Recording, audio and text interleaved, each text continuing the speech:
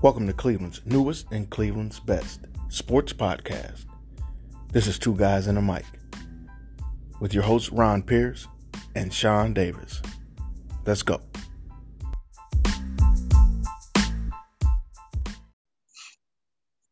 Welcome everybody to another edition of Two Guys and a Mic. I'm one of your hosts, Mr. RP Ron Pierce.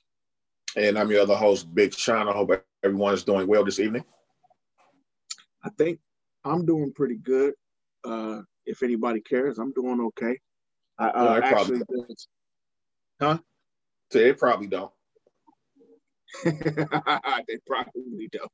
Probably don't. They probably don't. But you know what? It's been cold out here recently, but I've actually been back out trying to get myself in some level of shape. I got to get this quarantine weight off, dog.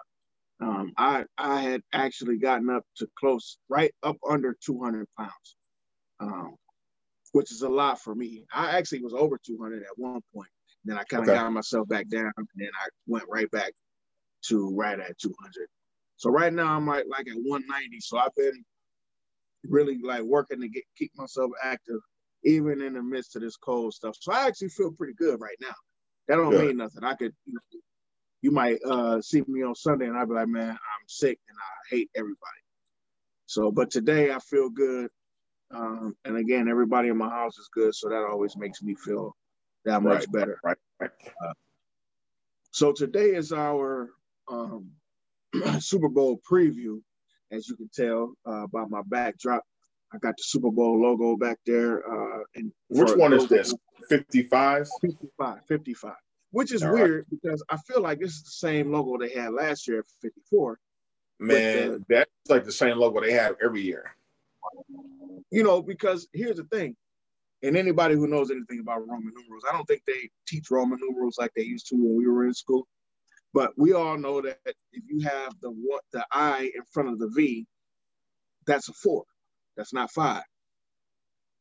The L is 50. So that's 50. And literally that says 4. Last year they had the exact same thing. This year, the L and the V, or the L and the V, should be 55, but they still got the trophy in the middle of it. Right. But I guess if they put the trophy on the end back here, that would be 56. So I don't know. And I guess the trophy needs to be a part of it. So I'm guessing that's why they did it that way. But whatever. Thankfully, I know English letters and numbers, so it's Super Bowl 55, and we'll be watching on Sunday. I think it starts. What is it? 6:25 or something like that. Yeah, always 6:30. And that's probably all the pop. So I'm thinking kickoff probably around 6:30, 6:35. Yeah. Honestly, I think it should be earlier in the day. I think it should be like in the afternoon. I think so too, bro. Because I guess they got to take the West Coast into account. Man, listen, I've been on the West Coast. When I used to work out on the West Coast, I've been out there for football games and stuff like that. It's Sunday. It's not a Tuesday. Right. It'd be different if it was a Thursday game. Like the national championship game is at 8:00 on the East Coast, which is 5:00 out there. So doing it at 6, it's still 3:00 out there. Mm-hmm. So if you want to do it for them, put it at 5:00, if that's what you're doing it for. However, it's a Sunday. People get out of church at 1:00. So you could do it at 4 or 5. Even moving it up an hour could change how it all goes down, because this game is on, when the game is over, it started at 6:30. When the game is over with, it's like 11:30, quarter to 12. Exactly. And that was a nice thing about the couple of times I went out to Vegas for the Super Bowl. The game is over. It's still 6:00. So we have plenty of time to still do whatever. Tell me about it. That used to be the craziest thing. Yeah, I agree. That used to be the craziest thing. Watching football, and you're done watching football on the Sunday. Like the Sunday night game goes off at about 11 something here. I'm out in Vegas. It's 7:30, 8:00. but I already been drinking for 4 hours. like right. I really don't know what to do next. I think I'm just gonna go pass out somewhere because I had to watch the early games, the Browns or whoever else, and then you watch more games. If you're watching them at the sports book or whatever, you're watching all those games, and then the Sunday night game comes on, and there's times when I'm just sitting around smoking a cigar in the cigar bar just because the game is on. But once that's over with, listen, I'm through. And yeah, and I'm in a different spot than most people because I'm always in Vegas, or I was always in Vegas. So where other people feel like, oh man, even though I'm tanked, I got to still go out. I still got to go do this, go do that. I just be like, man, I'm about to go to sleep because I'm gonna be here tomorrow. I'm gonna be here next week, and I'm gonna be here the week after. Right. I don't have to chase that. I don't have to chase that tourist tail that becomes being in Vegas. Right. You're like, man, I got to keep going. I got it. Man, I'll see y'all next week or whatever. But anyway, again, we do what we do best. Get off on tangents. So we got the Chiefs and the Bucks going on Sunday. Speaking of Vegas, the spread is the Chiefs at -3. I thought that was. It didn't move. Is it still 3 or is it 3.5 now? It was 3 when I last looked, and now I looked probably around about 5 o'clock when I was doing putting my notes and stuff together. So it's kind of strange that it's because I think it opened up at 3. And thank you. Been the same all the way through. I thought it was me. So thank you for kind of making me feel like, okay, it ain't just you. I thought 3 was a flat. That's a flat number, bro. I would have expected a 3.5, maybe even a 4. Like stretch it out a little bit. I would have thought. Right. Well, they must be getting money on even sides how they want it. Money coming in on both sides. Probably.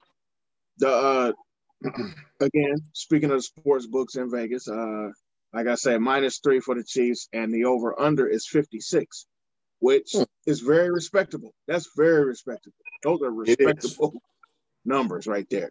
That is as even as you can probably call it, right? Right. So, it made me go back and look because I know that they played this season, and it made me go back and look at the highlights of that game to try to figure out why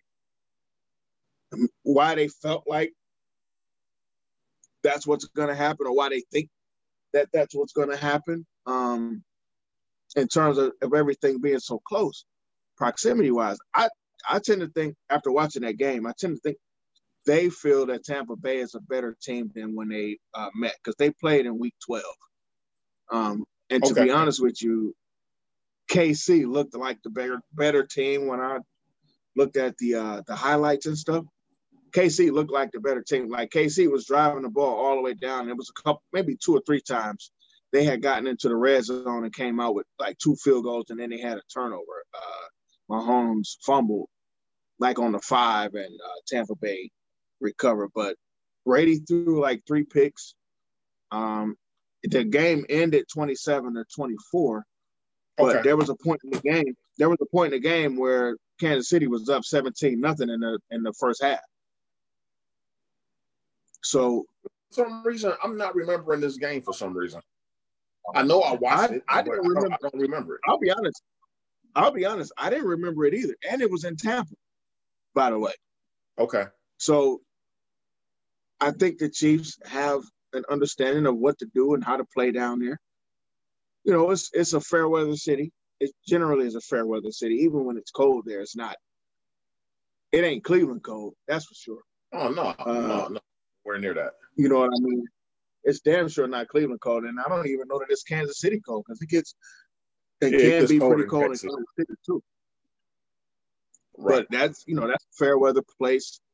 And when all things are even, if you look at these teams, I would expect if I'm just looking at this on paper, I would expect for the Chiefs to win. But the way that the Bucks are playing recently, I think, and it's Tom Brady, so it's hard to vote against Brady or go against Brady. And I think that's what I think. technically, I guess it's not a home field advantage because the crowd is partisan. I guess they're having 22,000, and I guess 7,500 of those will be, nurses and doctors and stuff that they selected to go to the game. But one thing I'm not sure if anybody's talking about, and it's so different because you don't have the media presence, or you don't have media day, media hype build up, and all of that, which I'm actually kind of grateful for this year.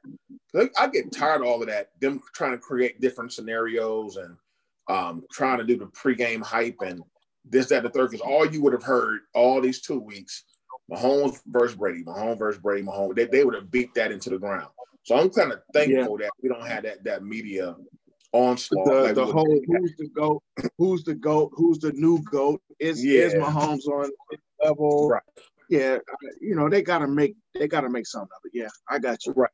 But the one thing that they haven't, been able to talk about is, although Tampa technically doesn't have a home field advantage, I think they do in a sense because they just been at home chilling. They get to stay in their own homes. Yeah. They're not in a hotel. Well, I take that back. They may be in the bubble because of COVID and what's going on. I wonder if they put them in some type of bubble situation for the 2 weeks. That's one thing they haven't said. They haven't specified that was something that needed to occur. But I agree with you. Imagine being in a situation where you can sleep in your own bed, even if it's just for a week. So you got 2 weeks between the two games. Imagine that for the first week, you're in your bed. That's totally different. And the travel time, even if you got to stay in a hotel, the travel time is not the same. You ain't on an airplane. You ready. Like, I could just get to the spot. Right. Because I don't think KC is arriving until Friday. It's almost like it's a road game. And normally they would have been there like Monday. Well, they don't have the media requirements that they had in the past for the other Super Bowls. Right. So we don't have to be there, early. Because you're right. What's today? Today's Wednesday. Oh, hell yeah. They would have been there like maybe Sunday night or Monday morning at this point. Because I think Tuesday would have been the media day, right? And then something like that, yeah. Et cetera, as everything is played out. And for whatever reason, they ask the dumbest questions during Super Bowl week. You think they're dumb, during season, but during Super Bowl week, they just ask. Because, when you have to, every day you got to ask these questions, they don't have anything to ask. And they just come up with just some of the ridiculous stuff.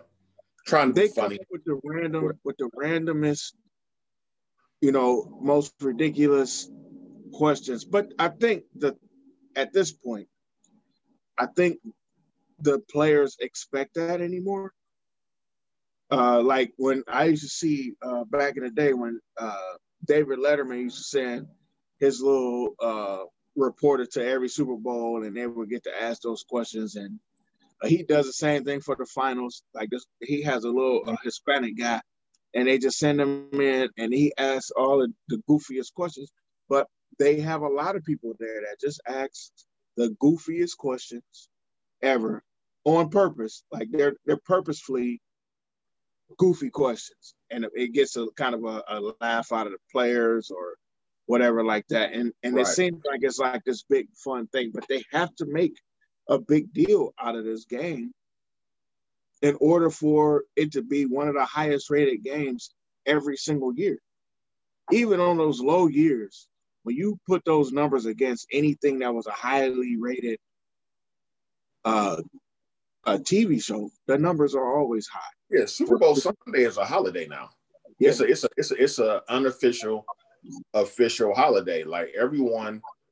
Well, you know what? Not if we really look at the numbers. Like only like half the country actually watches the game, which I always find like astounding because you just think everyone is like glued to the TV. It's like, okay, what else would you be watching besides the doggone Super Bowl? But it's a lot of people that actually don't. But even with that being said, if you got half of a whole country population United States is what, 390 million or something like that. You got half the country watching one game. That's still pretty big. Plus, the worldwide audience, the people that don't normally watch American football, that tune into the game. So it's always a giant spectacle.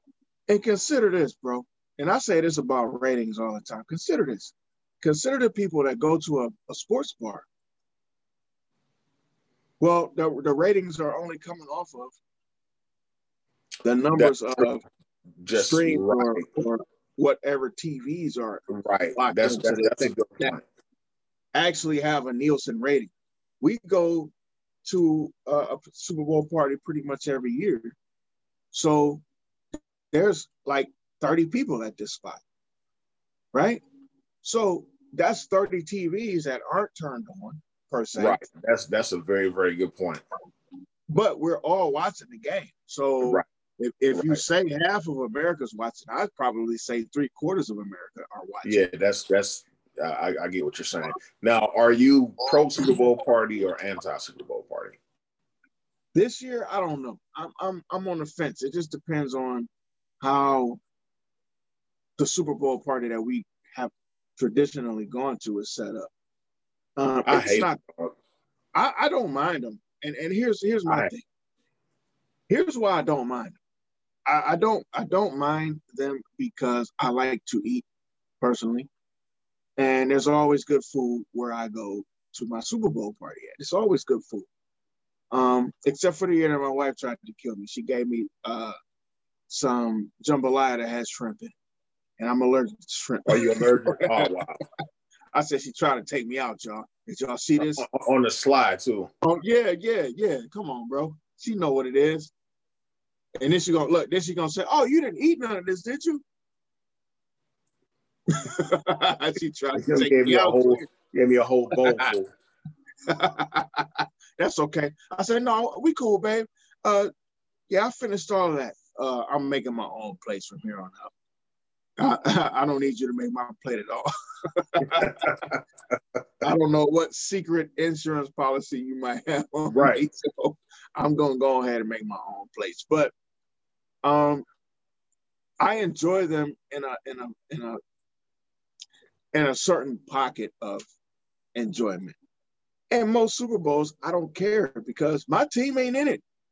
Right. But see, you're a talker. You are more of a social butterfly than me. So you probably enjoy the banner, the going back and forth, talking and all of that. And that I don't mind, to a certain extent. But you know me, I'm a football nerd, a football purist.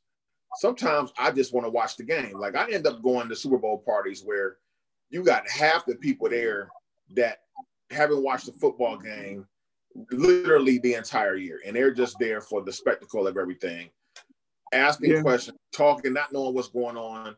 And the maniacal side of me comes out because I'm like, you're I don't feel like I'm irritated. I don't feel like explaining what a holding call is.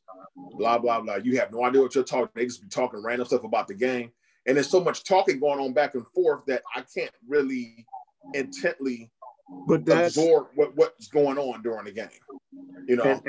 And I agree. Now, in general. I am with you on 99.9% of what you just said. Just the other day when the Browns were playing the Chiefs, my daughter, I didn't want my daughter to have no damn company, but she had been asking for 2 or 3 weeks for this little girl to come over. And I said, okay, she needs to bring, same stuff I have to. She needs to bring her mask and y'all can go play and do whatever. Just leave me alone because the Browns are playing the Chiefs. I don't need nobody in my way. Now I'm thinking to myself, I might need to chill out because I got this other person in my house. And I don't want her to be frightened because I don't know what she sees at her crib. Well, next thing I know, they're going up and down. My wife had them doing chores and stuff. They all over the living room. I'm like,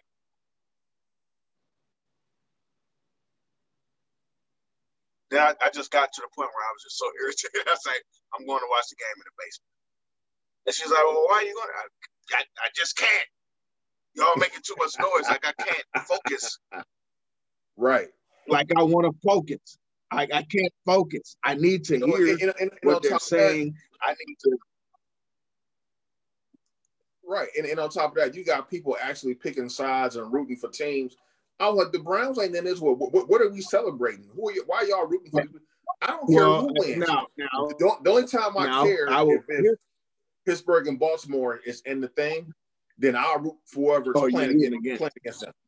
Yeah. Now you're rooting against. Well, I'll say this, because where I go, and this is the credit that I give where I go, and it's one of the reasons why I go there. These guys are actually almost 100% Browns fans. First of all, they do tailgates. You know, when the Browns we wasn't on punishment back in the day. They do tailgates. Right. You know, we've traveled. Matter of fact, when we went to Cincinnati, remember when I left because I said my people is here? That was them. They were there. So diehard Browns fans and stuff like that. So they do know football. And there's multiple TVs. There's not just one TV. There's like 4 TVs in their house.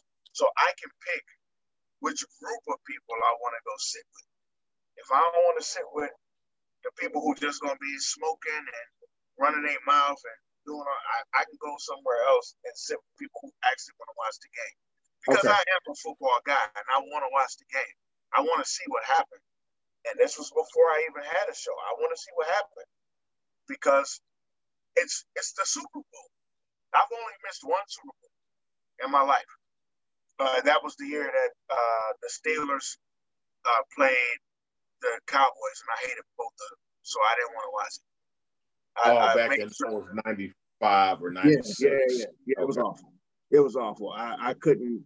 That was the only other time that I wanted the stadium. That's probably the only time in a Super Bowl that I wanted the stadium to implode.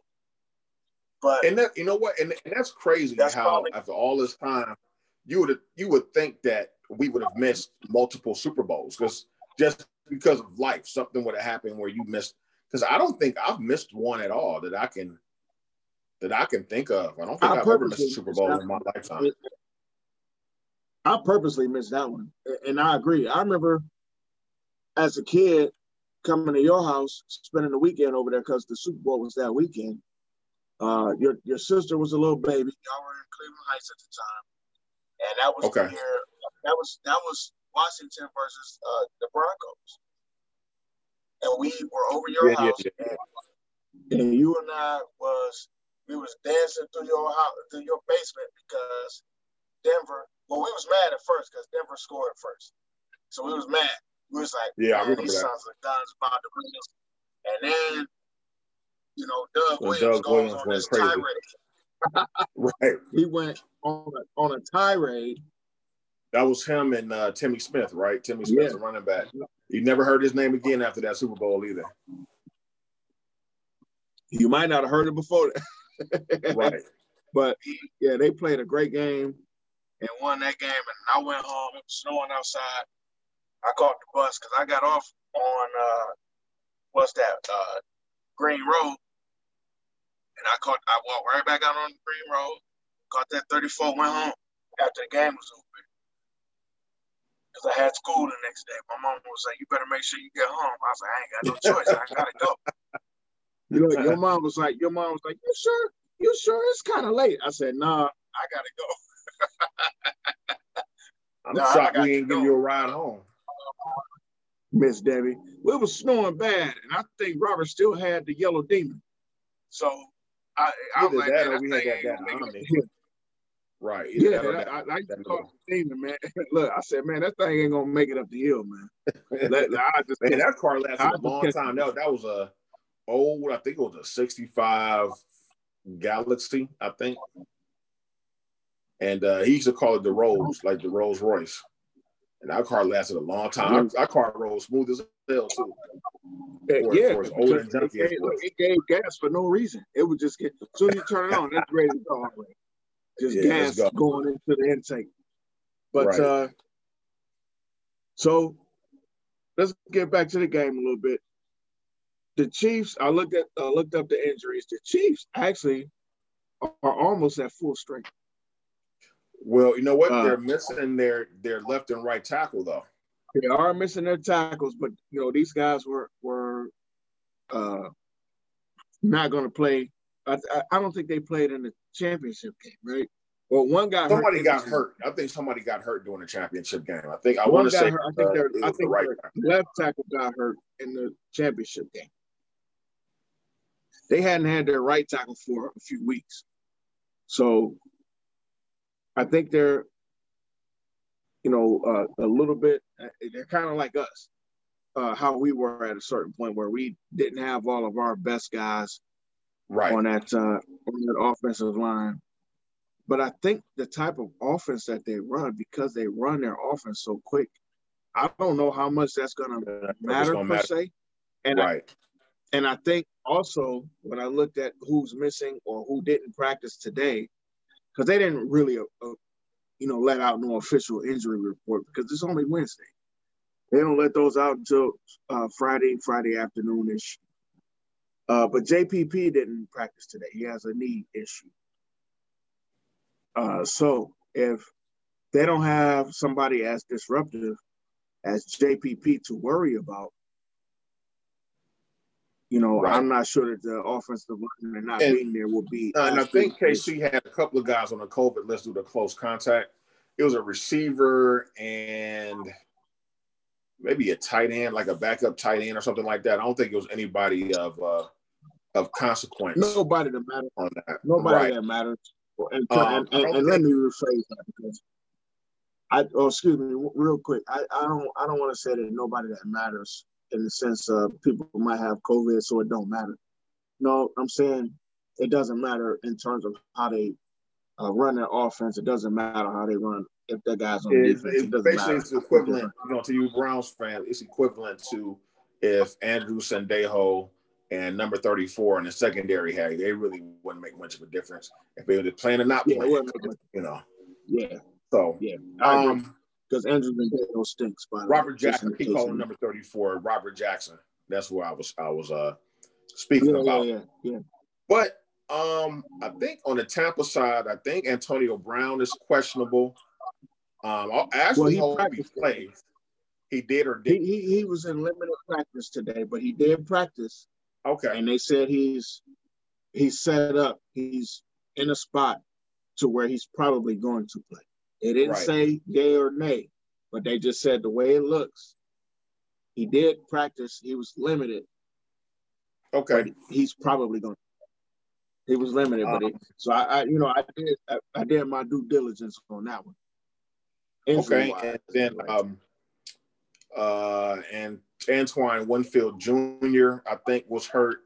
I think he was questionable. Lavonte David was questionable, but I think those guys will end up playing. Lavonte David was. Let me be sure before I say this. Lavonte David was limited today. So he did practice. Antoine Winfield was limited today, but he did practice. So pretty much everyone is practice. I mean, it's a Super Bowl. So if guys are out today, or during this week, if guys are out, there's two reasons. They're either trying to save it for the Super Bowl, for the actual game, or they are really hurt. Yeah, at this point in the season, it's no. If a guy is not 100%, there's no reason to run him out there in practice and risk further injury. That's just not smart. So, so that's what I say. That guy is either like, just keep me out of practice and then let me get into the game, because maybe having a week's or 2 weeks worth of rest is worth it. Or that dude is really, really hurt. We see guys during the regular season who do the exact same thing. They don't practice during the entire week. They kind of sit out because they're like, man, I could probably practice, but why practice? And I'll just show up for Friday on practice. and they'll be able to say, "Oh, okay, he did practice some on Friday, so Right. we can still game plan him in," type of thing. So All it's right. Well, let's Wednesday. go I'm ahead not and going to say. Oh no, no, go I'm ahead. just saying it's Friday. JPP ain't practicing. I mean, excuse me, it's Wednesday. JPP ain't practicing. It's not Friday yet. We'll wait till Friday before we find out if JPP is going to practice. So All right. Well, let's go ahead on and the injury front, let's that's break everything down kind of by position and kind of think, give your opinion on who has the advantage. So quarterback. all right. Who has the advantage at quarterback? I would say the advantage on quarterback is Tom Brady. I'm going to say Patrick Mahomes. I'm saying Tom only. I'm only saying Tom because it's hard for me to say that Tom Brady ain't the guy. So when you're talking about who knows how to win, when you're talking about pressure situations, when you're talking about championship pressure situations, while Mahomes has won and while Mahomes has dealt with that championship, he's lost too. Not in the Super Bowl, but he's lost on his way to a Super Bowl before. Right. This kid is special. This kid is special. And I like Mahomes.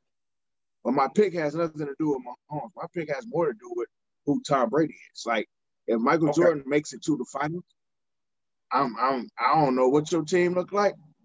I'm probably gonna go with Mike. And that's kind of where I'm at with it.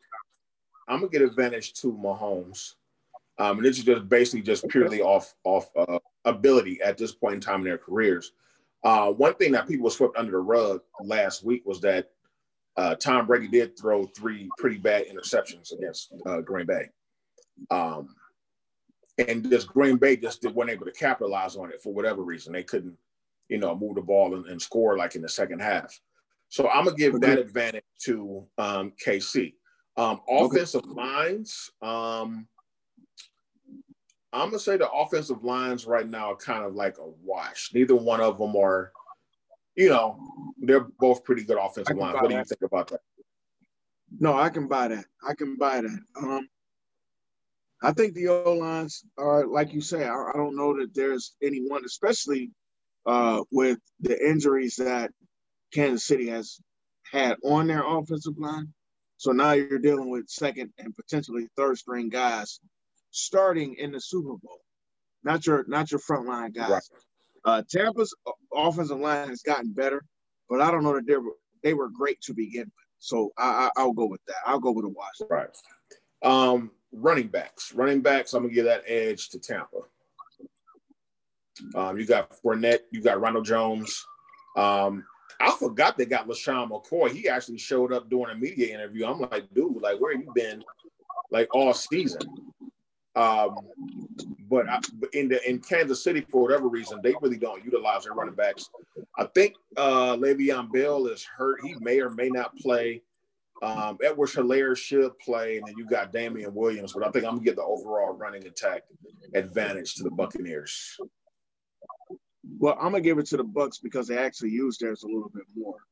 Right. I think the talent, though, is actually on, aside from Fournette, I think the talent is on the Kansas City Chiefs side. I really like Edwards-Helaire. I think his ability is talent-wise. I think he has way more ability than what they use him for. You can kind of see it when he gets the ball, and damn sure you can see it when he gets the ball in space. I mean, the dude is tough to take down. But we're talking about the impact that they might have on the game. So I will give Tampa that. And another note for Tampa, Le'Veon did practice today, limited practice. So he's not Tampa, for Kansas City. He did practice today. Limited, but he did practice. So there's a good chance that he'll probably play at least some. But again, they don't run that much. They run a lot more. Like Andy Reid is super West Coast offense guy. Right. So a lot of their runs are short passes. and getting guys into quick space and stuff like that. But Right. to respond specifically, I'm going to give that to Tampa because they use their guys a little bit more. All right. Now on to the receiving core. I know a lot of people are going to give the edge to KC. I do too, but not by much. The Buccaneers receiving core actually is pretty formidable. You know, with Mike Evans, Chris Godwin, Antonio Brown, if he plays, and Scotty Miller, and you got Gronk. That they don't use him as much, but he's always a threat. He seems to make at least one or two big plays every game. You got Cameron Brate. So I think overall their receiving core is almost on par with KC. I just think maybe KC may have a little bit more overall speed, but don't discount Tampa Bay's receiving core at all. But I give a very, very, very slight edge to Kansas City. I'm not going to give a slight edge to them. I'm just going to get an edge to them. And I think the biggest difference is, now I know AB on the Steelers, if it was like a Steelers type situation, and you got AB versus Tariq, now we're talking. But the AB that we have right now, in the offense that he's in right now, that dude ain't on Tariq's level at all. Tyreek Hill is a special talent. He's incredible. His ability to catch, his ability to move. I've never seen a dude move so much, catch a ball, move so much, make people miss, and only get 4 yards like this dude. Right. I mean, him by himself, he's incredible. I liken what we need to do, switching gears a little bit, with OBJ and Jarvis to what they do with him. I think that would work because I keep saying, get these guys in space. You get them in space, these guys are incredible. And I see that in Tyreek. Tyreek is incredible in space. And that just freaks everybody out because you don't have nothing. It's just you and me. It's just me and you. That's it. And Tyreek will tell you, oh, I'm winning that because it's me versus you. Right. I'm winning that. And he generally does. He generally wins those. So the talent that Tyreek Hill is by himself, then you got Hardman, Travis Kelce. In the championship game, both these dudes, Kelce and Tyreek had almost, I think both of them damn near had 10 catches if they didn't, for over 100 yards. Right. The first time that has ever happened, ever, in the NFL history. So Travis Kelce is a special type of guy. I like Gronk. Travis Kelce is a young Gronk rather. And probably a faster Gronk, maybe a more mobile Gronk. Gronk is just a load of a dude who can catch his ass off. And he's an incredible tight end. So I ain't taking nothing from him. But the Gronk that we have right now, you probably only got about 5 catches that you're really going to get out of this dude. Whereas Travis Kelce is going to catch volume wise. So I'm going to give the edge, not a slight edge. I'm giving the edge to Kansas City. Yeah, and the reason why I said a slight edge because I like Tampa's. I like the size of their receivers. Like Chris Godwin, I think is very underrated. You know, Mike Evans is going to be a matchup nightmare too because of his height. But I get what you're saying. Right. I know where you're coming from. So, listen. And if I give anybody the impression that I don't like Tampa's guys, that's not what I'm saying. I'm just looking at it. I know you do. I know you. Yeah. I'm just, for folks that might listen and be like, man, that dude RP crazy as hell. I'm not saying that Tampa doesn't have. Listen, I'll take Chris Godwin. I keep hearing people talk about trading OBJ and all that stuff. Listen, now if you want to talk about trading him and you're going to get me Chris Godwin type cats, okay. Right. Well, let's listen to that. But if you're just talking about trading OBJ just to be trading OBJ and you don't know who they're going to get back and all that stuff, no. So I'm against that kind of stuff. I'm really talking from a Brown standpoint because I understand the talent the talent that OBJ has is equivalent to the talent that Tyreek Hill has. Go back, if you think I'm joking, go back and look at that Dallas game.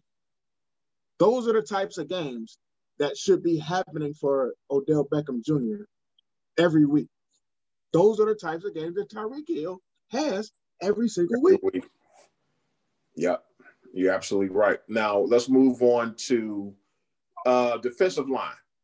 So defensive line, I'm giving the edge to Tampa. I think with JPP, Sue, a couple of the guys on that line, I think they're probably a much more disruptive defensive line than the Chiefs have. That's easy. Yeah, for sure. That's easy. All you got to say to me is JPP. That works. JPP has a complete total of 7.5 fingers. Right. And he is an animal with all 7.5 of those fingers. This dude has found a way. Most people, and we see this often. We actually see this often. So while people might think I'm making fun, I'm not. Because we see this often. We see people who, I can't remember which linebacker for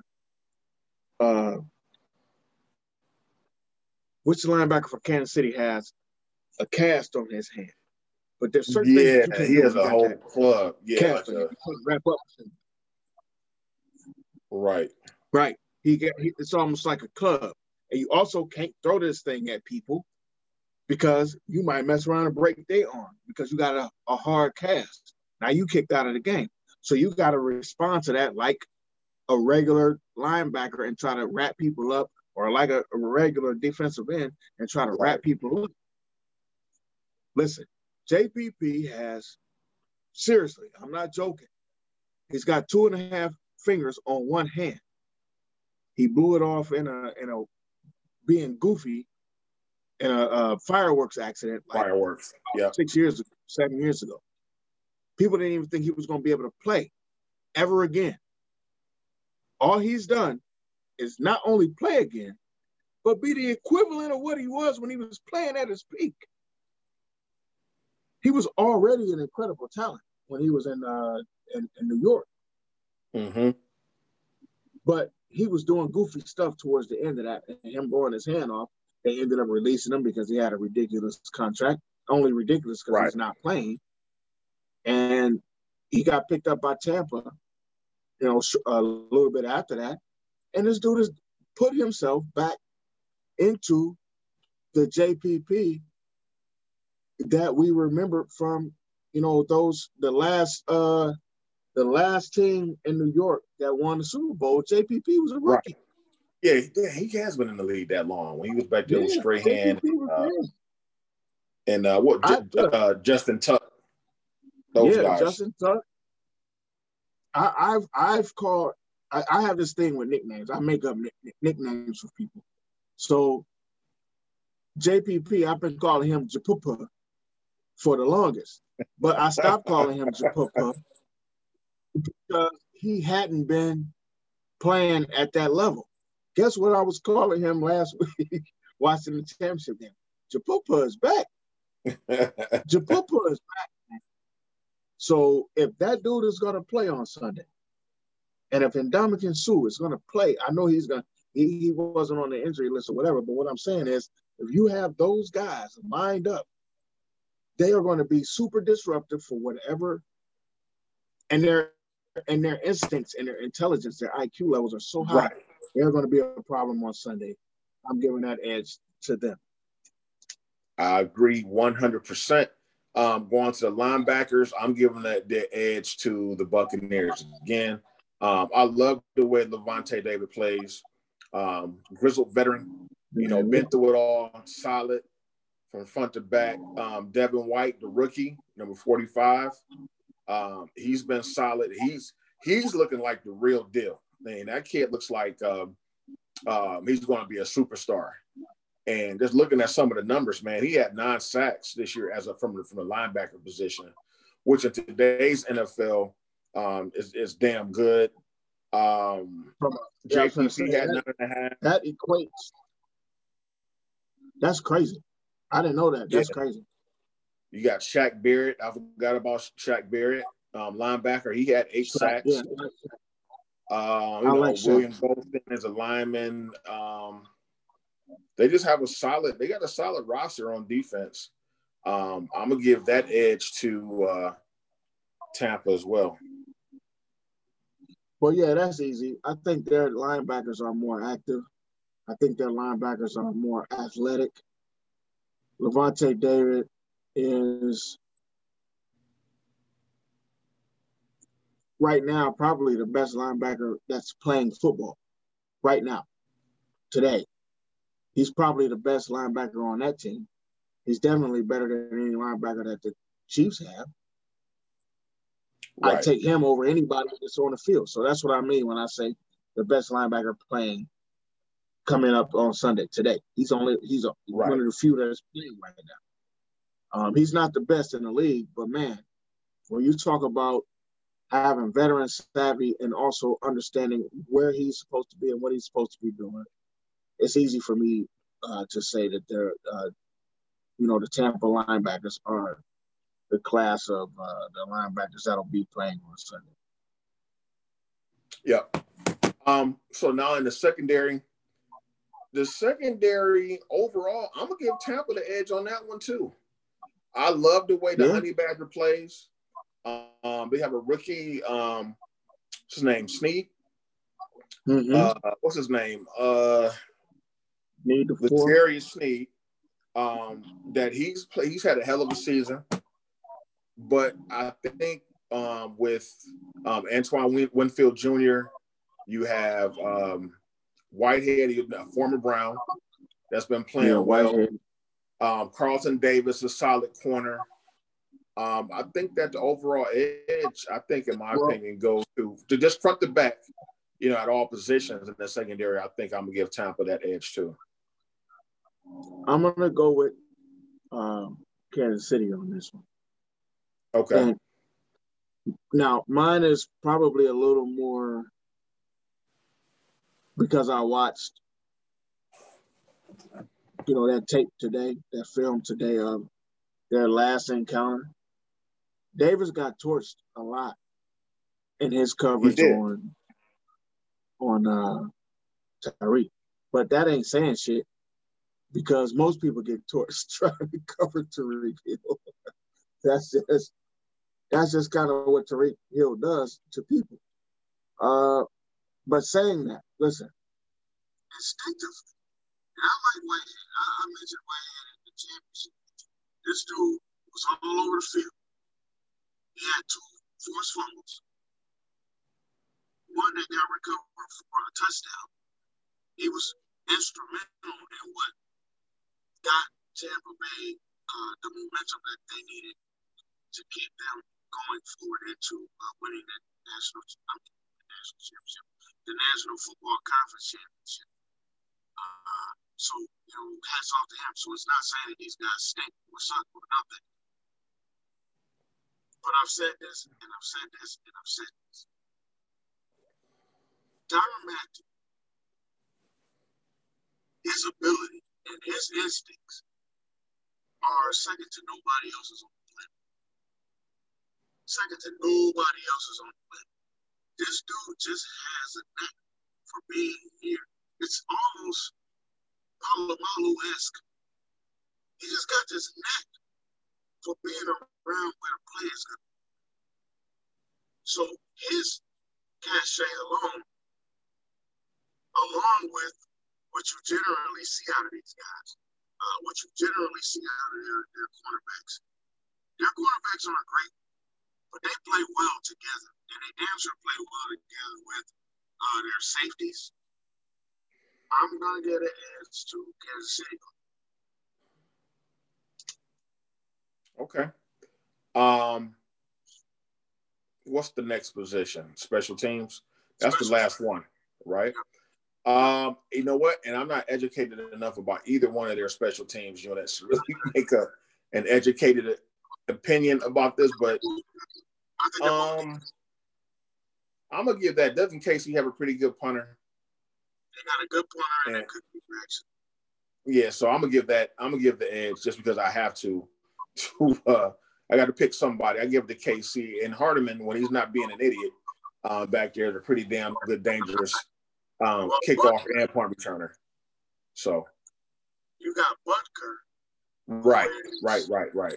Where's Kansas City's, and I'm about to look up the kicker for Tampa to see who their kicker, their place kicker.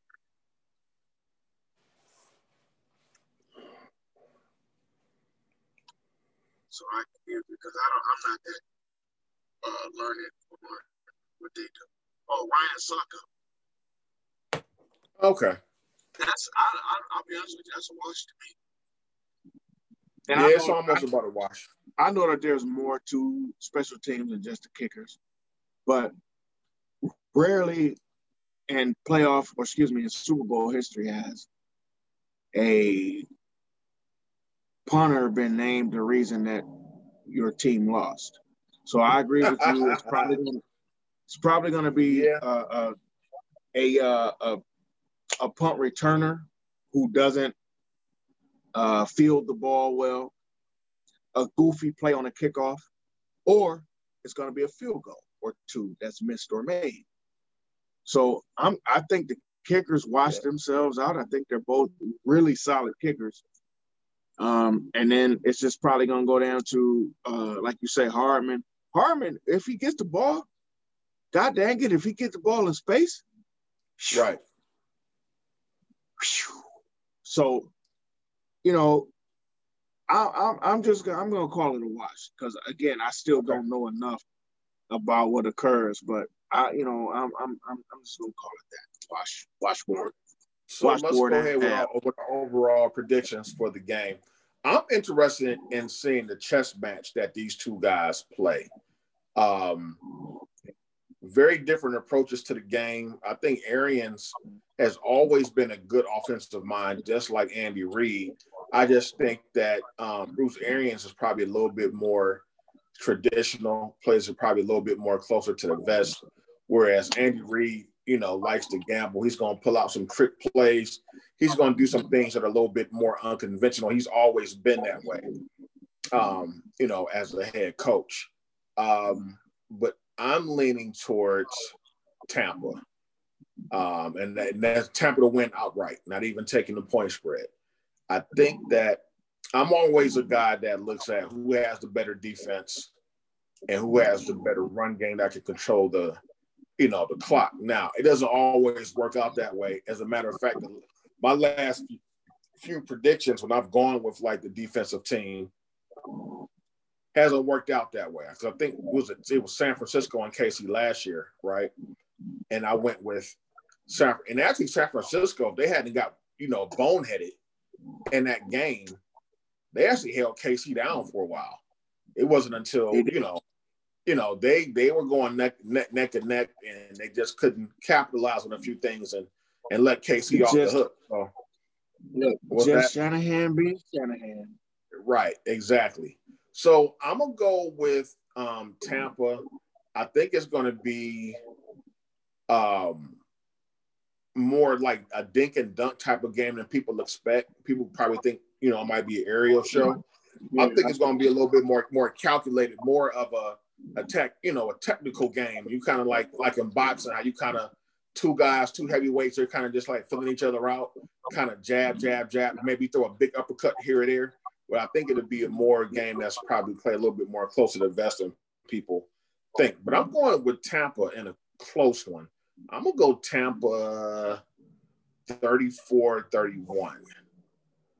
And Tom Brady gets his 7th Super Bowl ring, and then we got to hear about that for the next 8 months, but nothing to here nor there. But that's my prediction. Okay. I think I can appreciate that. And the crazy part is that's right where the spread is. So guess what? If you bet on the Bucks versus the spread, you win. Actually, you lose. No, I would win that. I would No, win. no, you were winning. You're right. You're right. It's not the Bucks. It's the Chiefs. It's the Chiefs -3. So matter yeah, of fact, if I put money on the game, like that, it's probably in my best interest to take the Bucks money line in that case. Oh yeah, yeah. Well, no, Yeah, no, no. Wait, I forget what the odds would just be. You got to know what the money line is first, and I think the money line. Well, it just be money line. Just means Tampa just gonna win outright without the point. Taking the point spread into it. Actually, the smarter play, if I think Tampa is gonna win outright, is just to take Tampa with the points. That way, either way, you would actually pick this up.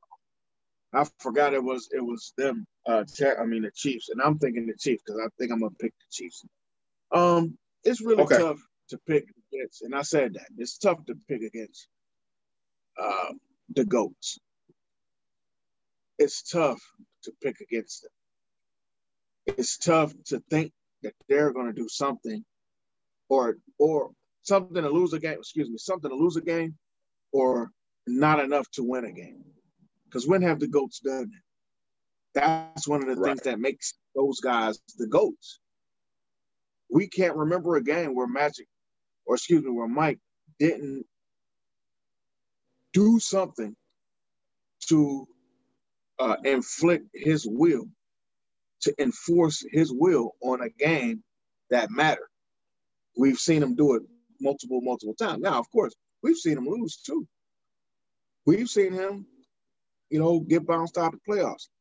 We excuse it because it was after him being on retirement. But the truth is, you still lost on him. You still took that L. So, but to be, as my man Ric Flair would say, to be the man, you got to beat the man. And to be honest, the man right now is Patrick Mahomes. Pat has to figure out a way to stand up to whatever this thing is, the aura, the machismo, the bravado that is Tom freaking Brady. And I don't say that lightly. That's Tom freaking Brady, dog. When we came on the show last week after the championship games, what did I say, man? That dude, he's the GOAT. I've been holding out saying that for a long time. That dude is the GOAT. So it's hard to go against that statement. But I'm going to say this. I think Patrick Mahomes, I think Andy Reid, I think that team has the ability, team-wise, if they stay within the team frame, they can win this game. If they do a team thing, they can win this game. Most definitely. I mean, it's not like Tom Brady hasn't been beaten in the Super Bowl before, so it's not like this mystique where, Tom Brady's won every Super Bowl that he's been in. No. He don't have a Mike cachet like that to where you won. I mean, but hell, he's been to 10. This is 10th, right? Right. So figuring out how to get to 10, this dude has been by himself to more championships situations than the Browns as an entire entity, organization. 56 or whatever to the NFL. So that's what I mean. Like, I can't discount that. Right. That's why I call him the GOAT. This dude just finds a way, no matter where he goes. This is your first year there. Tampa was 7-9 last year. It wasn't no Super Bowl or potential Super Bowl place. And you do it with no offseason, learning a new system, new coach, all of that, and still was able to do it. So, come on, bro. Yeah, man, that's a huge accomplishment. And really just and I have to tip my cap to that. And solidifies his legacy. You would win or lose this game, it solidifies his legacy. Yeah, it don't matter. Win or lose, man. You're absolutely right. KC could, even though I picked Tampa, it wouldn't shock me if KC blew them out. Well, again, I know that the regular season doesn't matter that same way, but I told you in that game in week 12, Tampa wasn't what Tampa is now. Let's say that. Let's get that out of the way. I think Tampa has grown since that game, so they'll see a different team. And I think they'll see some different wrinkles because that's just what Tom Brady brings to the table. However, I do expect to see Andy Reid do his shimmy and shake with some trickerations. And Andy Reid also understands he spent so much time in Philly getting to being the best man every year and never actually getting through to the Super Bowl. He understands now. He appreciates this now. I don't think he's gonna let this one slide away for him. Gotcha. I think you know and they kind of run the ball steadily with Fournette, and people forget about Ronald Jones because he's been hurt during the playoffs. I think they can kind of maybe control the game that way, and also they have the ability where they can put some pressure on Mahomes and maybe disrupt that offense a little bit too. So, well, that's their best bet is they do have the ability to do that. Again, if JPP is healthy and that defensive line is doing what the defensive line needs to do, and Ndamukong Suh can, stop the run a little bit and, keep them off of running when they ever decide to run, Kansas City, that is, they'll have a chance. The problem is this team doesn't run like that. So now you got to cover these guys in space. Yeah, that's true. That to me is the mental nightmares on both sides. They get that ball out so fast, not super fast. You do have opportunities to get to these guys, but they understand what they need to do. It's quick, sideline, and they'll take a 2-yard pass. They're okay with that. They'll take a 3-yard pass, and they're fine. All right, well, it's 2nd and 7. All right, so Ellsworth say this. He says 3rd and 8 to them is like 3rd and 1. Yeah, pretty much, and that's scary. So what's your final score prediction? I think the score is going to be 32. I'm going 32-24. Chiefs. Yeah. All right, there you have it. Ronald is going with the Kansas City Chiefs. I'm taking the Tampa Bay Buccaneers, and I'm looking forward to the game, man. Like, I may go to a party, I may not. I may just, me and my old man were just talking about just getting together, maybe throwing something, on the grill if it's warm enough. It's supposed to be pretty cold that day, and kind of keeping it low key. It's going to be cold. Right. They talking about more snow within the next day or so. Are they? Okay. So, you might have to scratch that, but maybe we're still going to cook, throw something together and maybe just keep it low key. So I know your cooking ass going to cook. I know your cooking ass going to cook because you always cook the same. Yeah, definitely. Practicing, man. I got some stuff I'm working on, man. So, and I know people eat with their eyes first. So that's kind of, the method and that's behind that. So. Look, hell yeah. Right. We always eat with our eyes. Like, what's that? Right. And for y'all who don't know, Sean don't just do cookies, by the way. Now, he don't sell anything other than his cookies, but Sean cooks, and he is really good at it. At least I've never tasted any of it, but it looks good. Like you said, we eat with our eyes. It looks good. Stuff he puts together. Yeah, most of the stuff, if I post it, normally it tastes good because trust me, I've had some kitchen disasters that haven't made it to Instagram. Because I experiment a lot, man. I experiment with different flavors, new spices, new herbs, and everything doesn't come out so kosher all the time. What you say?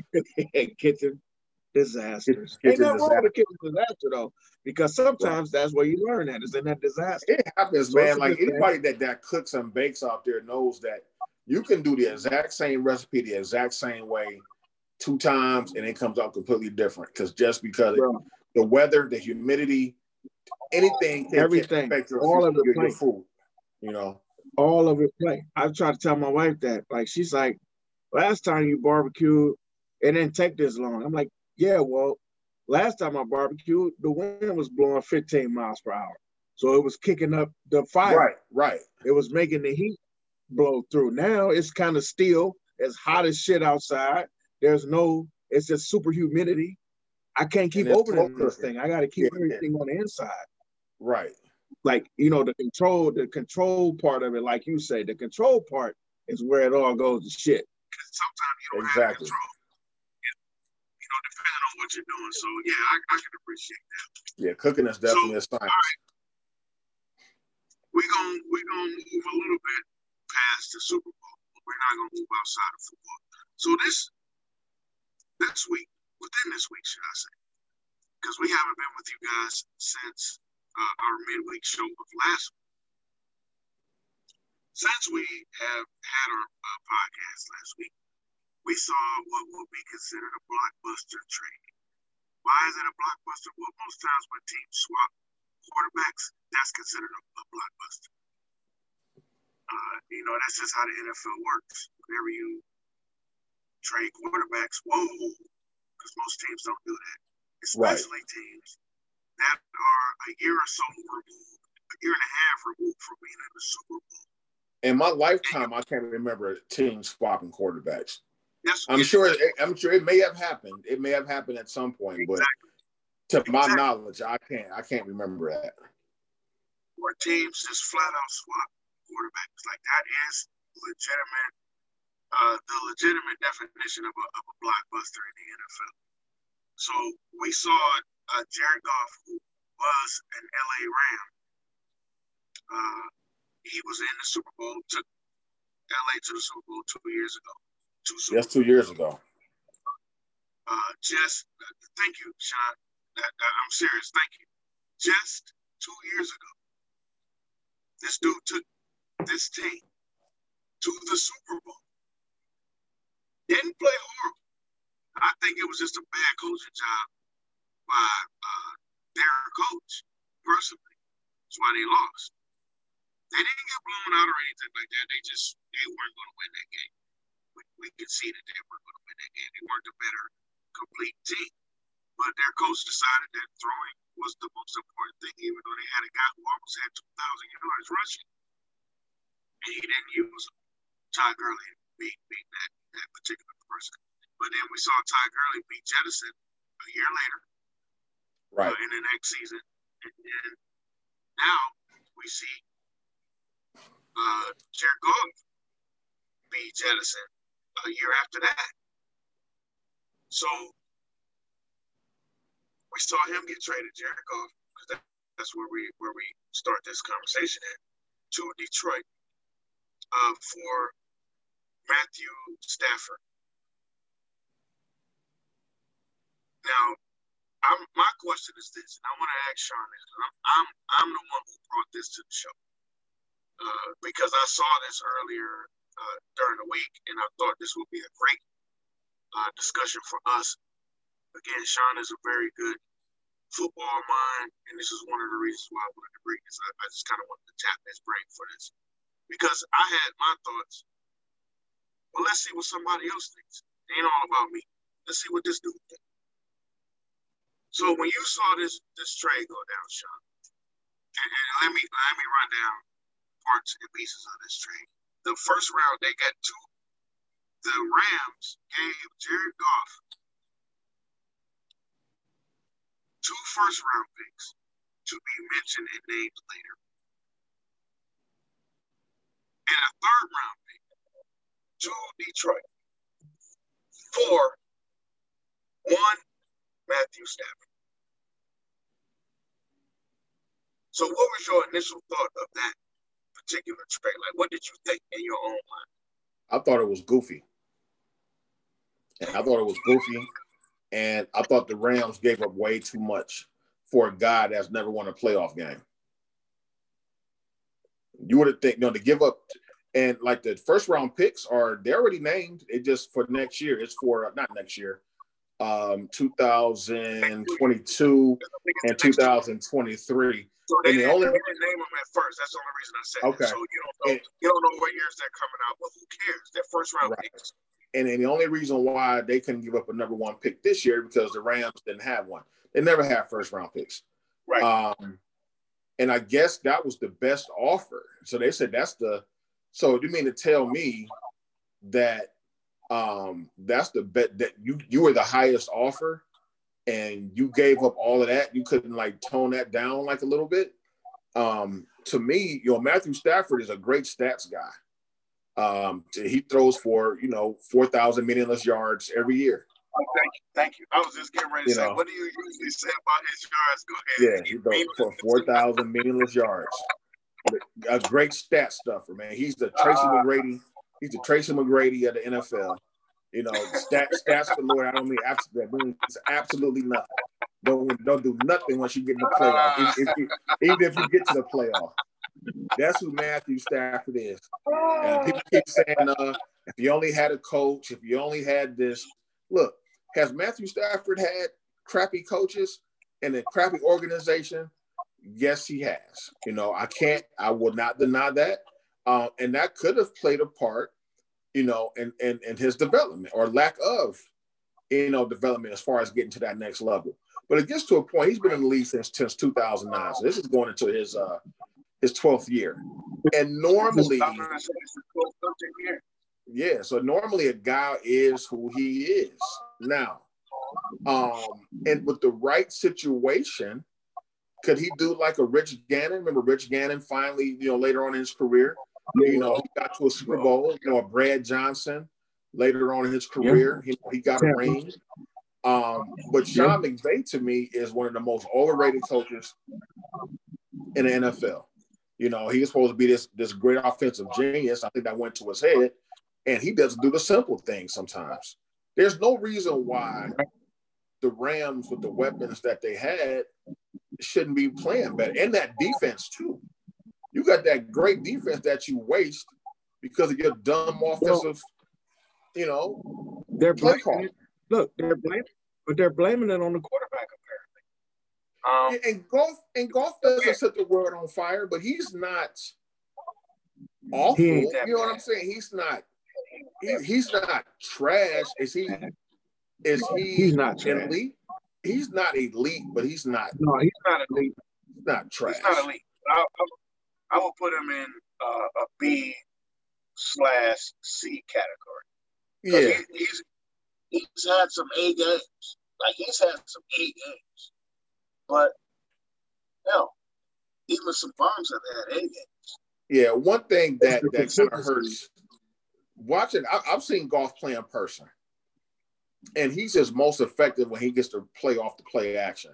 Like when they came in town to play the Browns, when they were doing play action, he was killing us because that gave him time to set, throw, and find his receivers. Now because they don't run the ball that much. There you go. There you go. And that's what I was getting ready to say. Like, bro, what did I just say? Why they lost that Super Bowl? They lost because they ain't run the damn ball. Right. And when they ran it, they wasn't running with their most effective guy. It was like Todd Gurley. Hey, you remember that year? Who was that who lost their helmet? Thurman Thomas. Thurman Thomas couldn't get on the field because he lost his helmet and won Super Bowl to start the game. Okay? But he lost his helmet. Now, however goofy that might be, there was a reason that Thurman Thomas wasn't on the field. One of the best players to the Buffalo Bills offense. He couldn't find his helmet. Okay. Again, as goofy as that is, at least we had a reason. There was absolutely no reason that Todd Gurley was standing off to the sideline not playing. Right. Only one reason. There was one reason. And he still has headsets on his head. And he's still called a head coach. Now, right. I'm glad you said what you said because that's how I felt. I felt like I don't know that that's it. So there were two things that ran through my mind, and tell me if you agree with some of this or none of it or all of it. I said, okay, apparently the Rams have gone into Super Bowl or bust. Or bust mode, yep. Mode. So they want to switch it up. They don't think Goff is the guy. So they want to bring in Matthew Stafford, who, again, is a numbers-wise, if you look at his numbers and if you really just have ever watched Matthew Stafford, the dude can throw the ball. He can sling that thing. Or as they say in the NFL, you listen to old school NFL guys, he can spin that thing. He can spin that thing. Like he can throw that dude is the old school gunslinger type cat. He's the Brett Favre type cat. He's the John Elway type cat who can just deal, just throw that thing out there. Where I would never compare him to a Brett Favre or a John Elway is in here. Right. Now, he's a tough kid. He's a tough kid. Like he gonna get hurt and try to keep playing and all that stuff. But Super Bowls and conference championships and playoff games are won a lot of times in here because you're playing equal talent in football games. You got one game to win. So every mistake is the biggest mistake you ever made. I don't know that Matthew Stafford is the dude I want in that situation. But you've already gone through that with Jared Goff. I don't understand. Not to mention, you gave, you know how they say, ain't no sense. You buy the cow, you get the calf. Man, you gave them the cow, the calf, the bull, the barn, right, the hay. You gave them everything for a Super Bowl or bust type of situation. Right. And for a guy, like I said, for a guy that's never won a playoff game. Now, I do believe that Stafford is going to look great in this offense. Heck yeah. The one thing that Stafford does have the advantage over Goff, he's a little bit more decisive with the football. You know, he likes to let it rip. And I think that's what McVay is looking at. Most coaches think they can fix a guy. So McVay looks at the talent, the arm strength, and all of that. He's like, you know what? I can work with that. And so he's going to look good. Like Matt Stafford's going to put up numbers in LA. Oh, now, yeah. The thing is, when it gets down 4,000 yards is coming. When it gets down to winning time, and they may even go to the playoffs. When it gets down to winning time, though, and taking that next step, does Matt Stafford have it, like you said, up here to make the necessary plays to, get them over the hump? That's where my concern is with him mostly. Not that he's not gonna, look bad or not play well. He's gonna play well. It's gonna look excellent in that offense. But you said it's Super Bowl or bust. So yeah, that's it. That's it. It's Super Bowl or bust. So here's my question. Sean McVay was the green lighter for what's his name, Jared Goff, to get that 4-year, $134 million contract 2 years ago. Now he's telling the same team, this ain't my guy. If these dudes don't make the playoffs, don't make the Super Bowl, is Sean McVay out? No, not yet. I think it depends on how far they go. I think if they go to the playoffs and lose in the playoffs, I don't think they get rid of McVay. That fact. Because one thing too, they're already in Super Bowl or bust mode. I'm gonna tell you another reason why they made that move is because they went a whole season without any fans at all. They're probably, I'm going to assume that they'll at least have some fans back in some form or fashion. They want to put some butts in those seats. Matt Stafford is going to make that team look a little bit more exciting too. But to me, like the Lions come out looking good because here's for one, okay, you traded your franchise quarterback that really hasn't done too much for you. And you get a guy like Goff. Like I said, Goff is not going to set the world on fire, but he's a good guy to have. He's a veteran. So now if you go out and draft a quarterback, you don't have to rush that guy in immediately. Goff is going to have a chip on his shoulder. He may end up improving with the right coaching, the right system. He may end up improving. He may end up being your quarterback. But if not, you still got 2 first-round picks on the back end where you can go draft a guy at some point. So I think trade for a guy because you got those first-round picks. So those Right. are still tradable assets. So what you see happening in Detroit, which they finally are doing, which they should have done years ago, is especially when Megatron retired, is tear the thing down. Said that was and rebuild. And rebuild the right way. I said that was a move. I'm sorry. Go ahead. No, I'm done. Go ahead. I thought you were done. Go ahead. Okay. I'm done. Go ahead. I said that was a move that was like 3 years past overdue rather. I thought Matthew Stafford would have been gone from Detroit. Again, not because he's so awful, because he's not awful. I just thought that Detroit would be like, all right, we got to move on because they didn't do anything. They didn't do that dude no favors with adding people. They ain't had a running back worth talking about since Barry Sanders, but before Barry Sanders, or back when Barry Sanders was here, they ain't had a quarterback worth talking about. They had a quarterback, right. So it was always a little bit off balance with this team. And they've been, I mean, how are you blessed? This is how I always am scratching my head when it comes to the Cleveland Browns.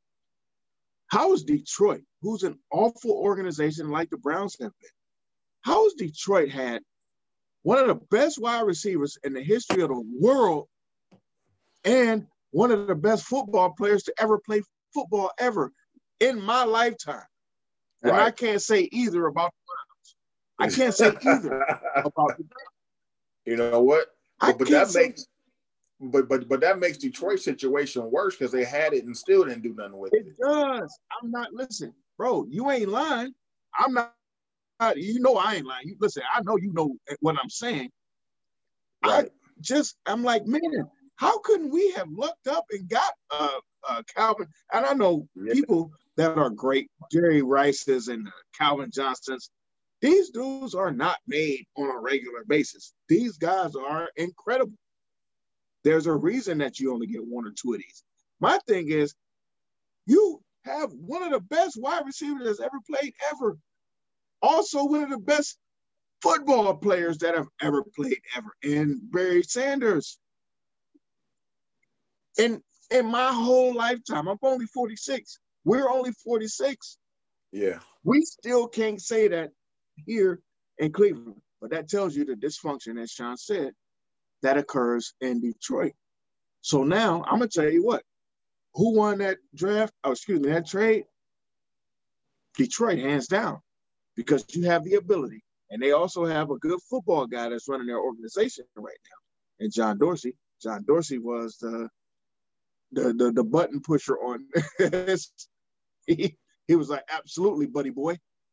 Yep. We'll take them, and we'll run with this, and we'll take those draft picks, and they're going to, listen, and that ain't the last move they're going to make either. They're going to keep making moves and making trades and picking up free agents. Detroit ain't going to be bad for a long time. Not for a long time. They're not going to be bad. They may not win those Super Bowls and all that stuff. They're going to be respectable at least, because he was building that kind of team here. The only thing that got John Dorsey out of Cleveland was that he wanted to bring Freddie. If he would have shut the hell up and decided, yeah, we need to move forward and keep it moving, but he just didn't want to be surrounded by all those analytics. John Dorsey is a gut, Butch Johnson gut guy. Butch Davis gut guy. My gut. Yeah, they have an interesting dynamic there now because Dan Campbell is a kind of fiery guy too. Their new coach. Yep. I forgot that he played with them back in the day. When I said, "Oh, that's that Dan Campbell," because when he was a coach at Iowa State, I never equated him to being that guy that used to play for the Lions. When they were showing some highlights, I'm like, okay, I remember that dude. You know, I remember when he played with Detroit. I remember him too. And I think that adding a real football guy, a guy who has an eye for talent and an eye for ability. Again, John Dorsey drafted Nick Chubb. I wanted Bradley Chubb. He drafted Nick Chubb. Guess what? My bad, bro. You were more correct than I was. You were absolutely right, John Dorsey. So he does understand how to draft. He does understand how to put a team together. I think Detroit will be fine. But now we got this weird ass conundrum because we're probably going to extend Baker, probably going to extend him. But what I heard earlier this week is that this trade might have screwed Baker because maybe all he's going to get is that extension. It's screwed up. You mean the 5th year option? Yeah, it screwed up a lot of quarterbacks. It's not just that trade. The Carson Wentz deal, the Deshaun Watson debacle that's going on now. People forget that Deshaun Watson just signed an extension before the start of last season. You know, which probably and they named all that stuff. They mentioned it was probably will make it hard to trade him because that's a lot of money that comes with him. Now you've got him locked in. You could look at it. Well, I got my quarterback, for 3 or 4 years, but that's a lot of money. That's a big number. So I think now teams are going to be a little bit more cautious before you throw out, that type of money. Jared Goff got paid way too soon. What happened to the days of you had to at least win something? Not necessarily a championship, but at least prove that you're going to win a playoff game. Do something where you show that you're that guy. Yeah, now I hear they're doing it based on potential. Like, we think you're going to be the guy. It's hard to find quarterbacks now. So let's go ahead and throw all this. But like Kirk Cousins was another. Kirk Cousins was Mr. 8-8. And he got all that money. Now, how does that look now, Minnesota? You stuck in mediocrity with a mediocre quarterback. He's basic. And I agree with you. And I think that we've hit a spot where teams are, and to me, this is where that crossroads between change and stability can be an issue. So what do I mean by that? I mean, everybody wants stability. Everybody thinks, well, we keep hiring these coaches and firing these coaches, and we keep getting quarterbacks and then changing quarterbacks.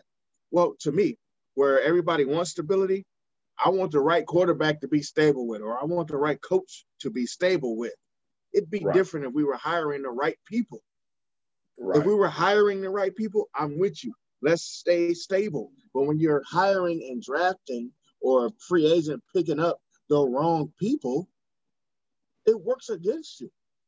So you have to make the change. And this is where, to me, guys like Carson Wentz, or even guys like Jared Goff, where you pay these guys early because you're like, oh, he got us to the Super Bowl. So you pay him a 4-year, $134 million contract. Paying this kid $30-something million a year.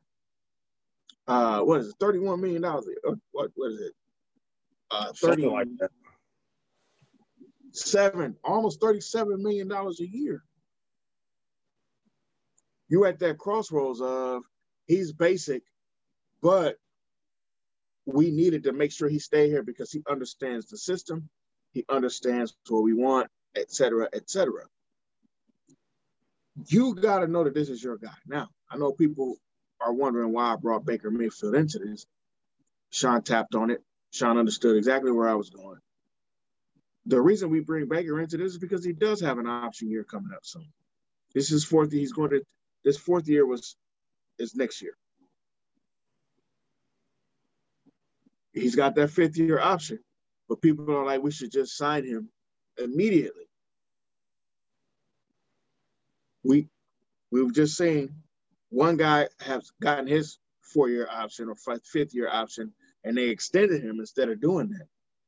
But he's on a whole nother team now. And the team had to give up 2 first-rounders, a 3rd-rounder, and a player to get that whole contract off of their roster.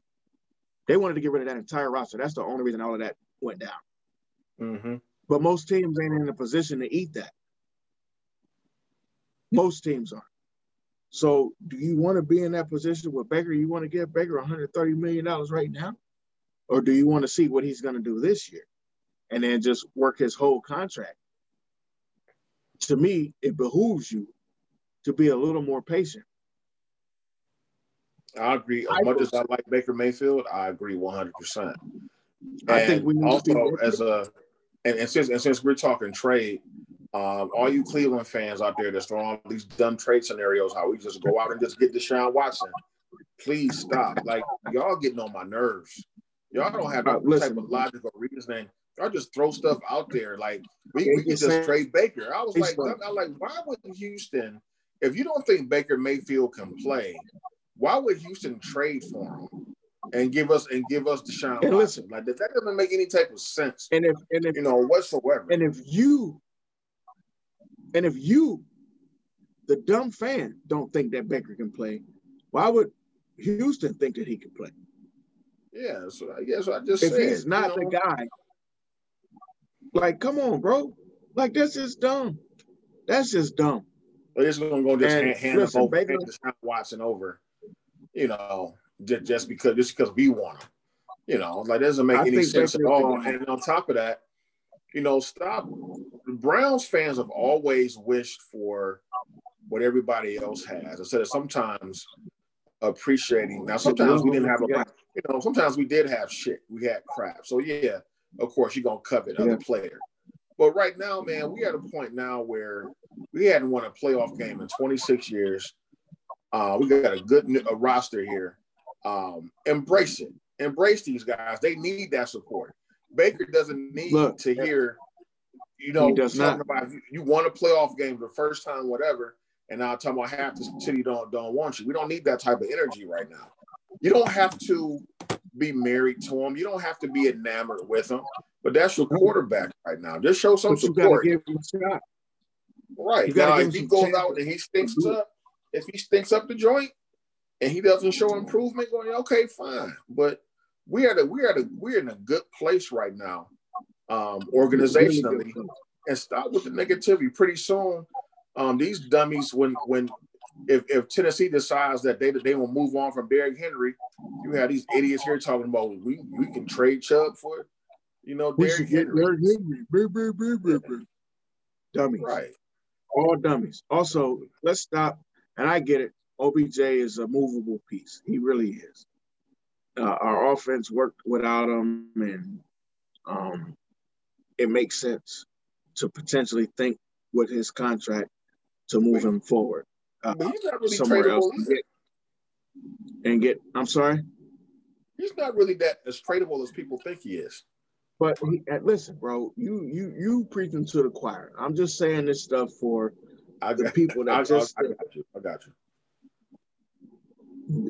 The people that just think we can just move this guy who's making $13.5, $14 million a year, and people would just want him, and we could just trade OBJ and get JJ Watt, or we could just trade OBJ and get Watson. Or listen, man, stop. Or we could trade OBJ and get the safety from Minnesota. Hey, man, stop. Stop it. We are – now, Sean got on me earlier because he like, bro, you already going into how many games we going to win type stuff. And we're only 6 months away from the season starting. Yeah, you're playing a schedule game. Yeah. That's right. Yeah, it's early.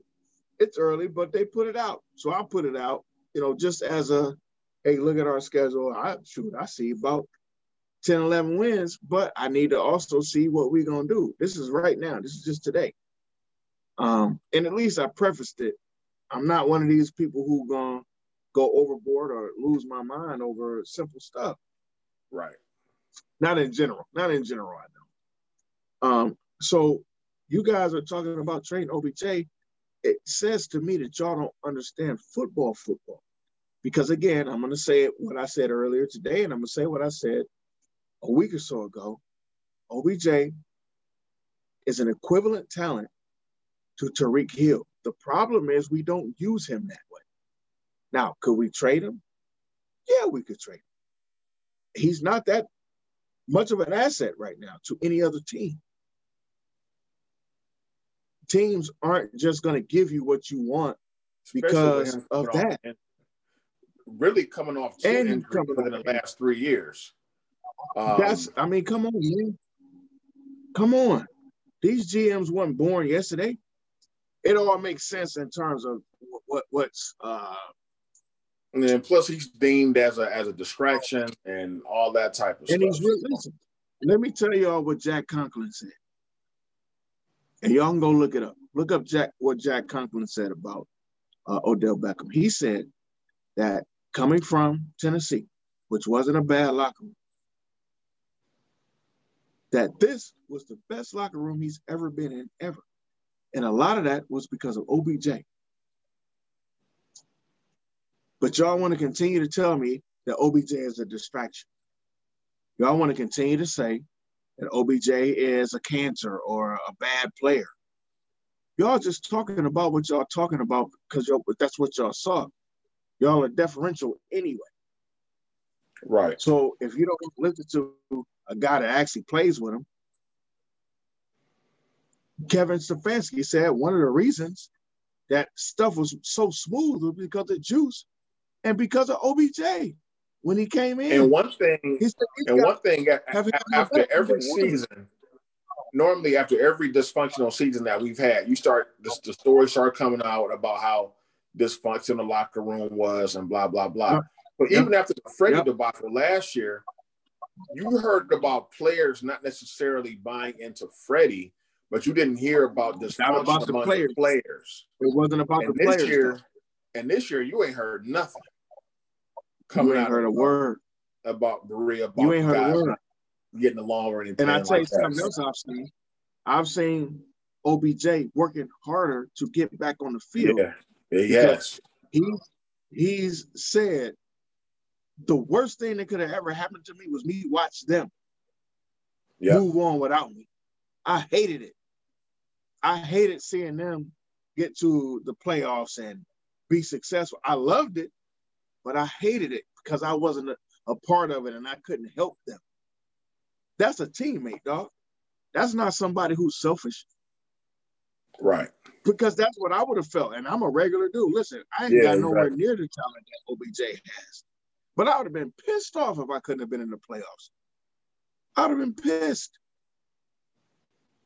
When he got hurt, you know what Donovan Peoples-Jones said it. Actually, 6 people said it in interviews. He said he walked off the field with a torn ACL, by the way. Walked off the field. And as he was walking off, they said, Donovan Peoples-Jones said it, man. I walked up to him and was trying to give him some dap, and he hugged me and said, you up, go be great. Who says that when you are cancer? Right. Nobody does. So it's nothing wrong with OBJ. Y'all need to stop. Y'all need to chill out. And this dude, if we use him correctly, if we can get Kevin Stefanski, Andy Reid used to be this way back in the day. He was so stuck on certain things, and he had to do certain things a certain kind of way. Yeah. Andy Reid only became the greatest coach possible when he got outside of his own box. Well, one of the better coaches that we've seen, because Belichick is the greatest coach possible. But Andy Reid became on the echelon that we can discuss him with a Belichick once he started thinking outside of his own box, doing kind of unconventional things, not weird things, but stuff that, hey, man, I lost doing this. I ain't finna lose doing this again type of thing. You have to be analytical, and I think you also have to be instinctive. You can't just be analytical. I don't think one or the other wins you football games anymore. Right. Not anymore. Not in this NFL. I think you just have to open up the box and be a bunch of things, a bunch of different things. So that's just a shout out to Kev. Listen, I go hard on Kev because I ain't had no coach here that I thought needed to be here, but I do think Kev needs to be here. I do think Baker needs to be here. I do think OBJ needs to be here, and we need to figure it out. I also think that we need to run the ball more. What's wrong with that? Nothing. Yeah, you say that emphatically, quite often, and I agree with you. I definitely agree. Sometimes I think too, this is going to sound like I'm making an excuse for the coach, but I'm not. Sometimes you have too many toys to play with, and you don't know what to do. No, I agree. What I'm saying? Yeah. It's like sometimes, like when I'm playing Madden, like people always wonder why, like even back in the day, like at my height, when I was really good at Madden, it was around Madden 93, 94, right? And people used to always trip on me. It's like, man, it's like, why are you getting the Chargers with Stan Humphries? Because I knew they had a great defense, so I didn't have to worry about that side. And I get the ball to Marion Butts and throw to Anthony Miller.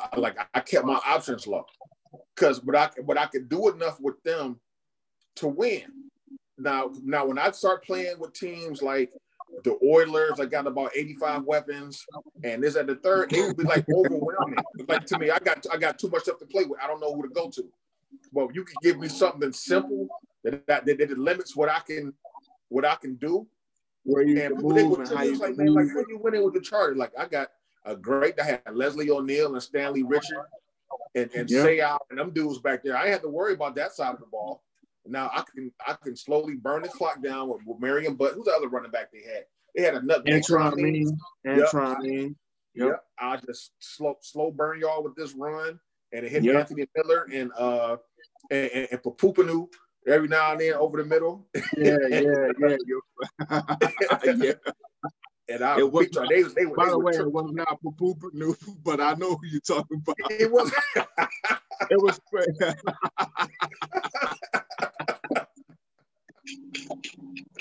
It was not Papupanu. It was Papupanu. Yeah, it might have been Papupanu. It was not Papupanu. I think it was Panu, but it was not Panu. I was killing dudes with them. And I think sometimes Stefanski looks at that. He was like, man, I got to get all these guys the ball, but ain't no balls to go around. You just have to do the simplest stuff, bro. Like to me, the switching out of the Hunt and Chubb is necessary on certain situations, but you can't hamper yourself because having Chubb on the field, it changes everything that the defense does. Mm-hmm. They're like, no, this dude is on the field. You don't want to keep switching them out so much that you tip your hand. Like, don't outthink yourself. Because now, especially late in the season, we saw almost an even shift of when they were on the field. Now, I know people will say, well, no, they ran evenly in certain games. That's not what I'm saying. Them being on the field, their snaps became even. You can't do that. You can't do that. Because now, these snaps that this dude is on the field, I'm like, oh, they only brought him out here to run. So now we stacking against the run in terms of the defensive thought process, the defensive coordinators. Oh, they got Chubb on the field. Let's get the heavy guys in there. It's not like we got so many passes off of that. Right. It's not like you did the play action. If you got to do your play action, and now we're moving into an NFL where you're seeing more 4-2-5 type of defensive schemes. So you always got an extra defensive back on the field. That don't even help you. That doesn't even help you to do all of them switching. And a lot of that is just analytical based on what down it is. And I don't want to get off on a super, super tangent because it's just going to make me sound like I'm coming down on Stefanski, and I'm not. I'm really not. I'm just trying to say we have so many. I agree with Sean. Got so many weapons. I don't know the last time, probably in the 80s, going into the 90s, where I could say with assurance, we have so many offensive weapons. I don't even know where to throw the ball. I don't even know where to hand the ball. You know what, too? I went back. It's just real quick. I went back and started looking at stats. And that's why I thank God for Pro Football Reference. Those of you who don't know, been under a rock and don't know about that website, that has every stat for every person that's ever played the game of football, probably going back in the modern era. So, I started going back and looking at team stats, that teams that had prolific offenses, like the Vikings from '98 when they had Moss, Chris Carter, Jake Moody. Randy Moss. Robert Smith. And Randall Cunningham. Oilers when they had the run and shoot, when they had like Haywood, Jeffries, Ernest Givens, Curtis Duncan, and those guys. Yeah. And I started looking at their stats. And the amazing thing was that you would think that all those guys would just had outrageous numbers because of the offensive stats that were being put up, and they didn't. They had like their main guys that, you know, that did the heavy lifting, and everybody else just kind of played like their supportive role, but they were effective because they're, even though Curtis Duncan may only had 45 catches that year, they all meant something. But it's like his yards per catch average was something like 20. So even though he only had 45 catches, he was making, you know, big plays. I should think Jake Reed had like 80 catches a year. He didn't. You know, Moss had 100 catches. Chris Carter had maybe like 85. But Jake Reed only had like 35. But when I remember watching those games, though, Jake Reed always seemed like to make a big play. Yeah. So that got me thinking, okay, so if the Browns players, if they all check their egos at the door and let everything happen, and if Stefanski calls the game, lets everything happen organically and not try to force it here and there, just let it flow. Right. We should have an offense next year. Now that we're coming into a second year, we should be moving just like this. It should be clockwork. Well, I'm not saying it's going to be perfect, but it should be clockwork. Everything should be on an even rhythm. I agree, but that's where my excitement comes from, bro. Like, and that's also where my frustration comes from when I hear people talking about bringing in somebody else to be the quarterback. Listen, this dude is the first time in his career. He's in the second year of an offense that he can grow in, and he actually has proven that he can be better in it. So allow the dude to be better and know what it is from day one, and let him continue to grow. Let his maturation continue. Because what did I say? Why did I tell you I was so mad at Kevin Stefanski? Because I believe that we wasted an opportunity for us to get to the Super Bowl. I thought this team could get to the Super Bowl, and we're nowhere near perfect. We ain't even close. No. We're so rookie raw right now. We ain't even close to a Super Bowl team, but we could have got to the Super Bowl this year. So what is Ron saying? What is RP saying? RP is saying Baker is good enough to get us to the Super Bowl. He is. Because I thought he could have did it this year. And all we would care about is us, the Cleveland Browns, being in the Super Bowl. And I think we could have pulled that off this year. I truly do. I'm mad as hell at the coach. I'm yelling at the coach. I'm going off on the coach. This dude still almost made us get to the Super Bowl with one or two different things. One or two different plays, or one or two different plays go a different kind of way. I still think that we could have got to the Super Bowl. Doesn't mean that he was perfect or prolific in his play calling. It doesn't. Just like it doesn't mean Baker is perfect, but we still could have been. Listen, we ain't been to the Super Bowl ever in the history of our lives.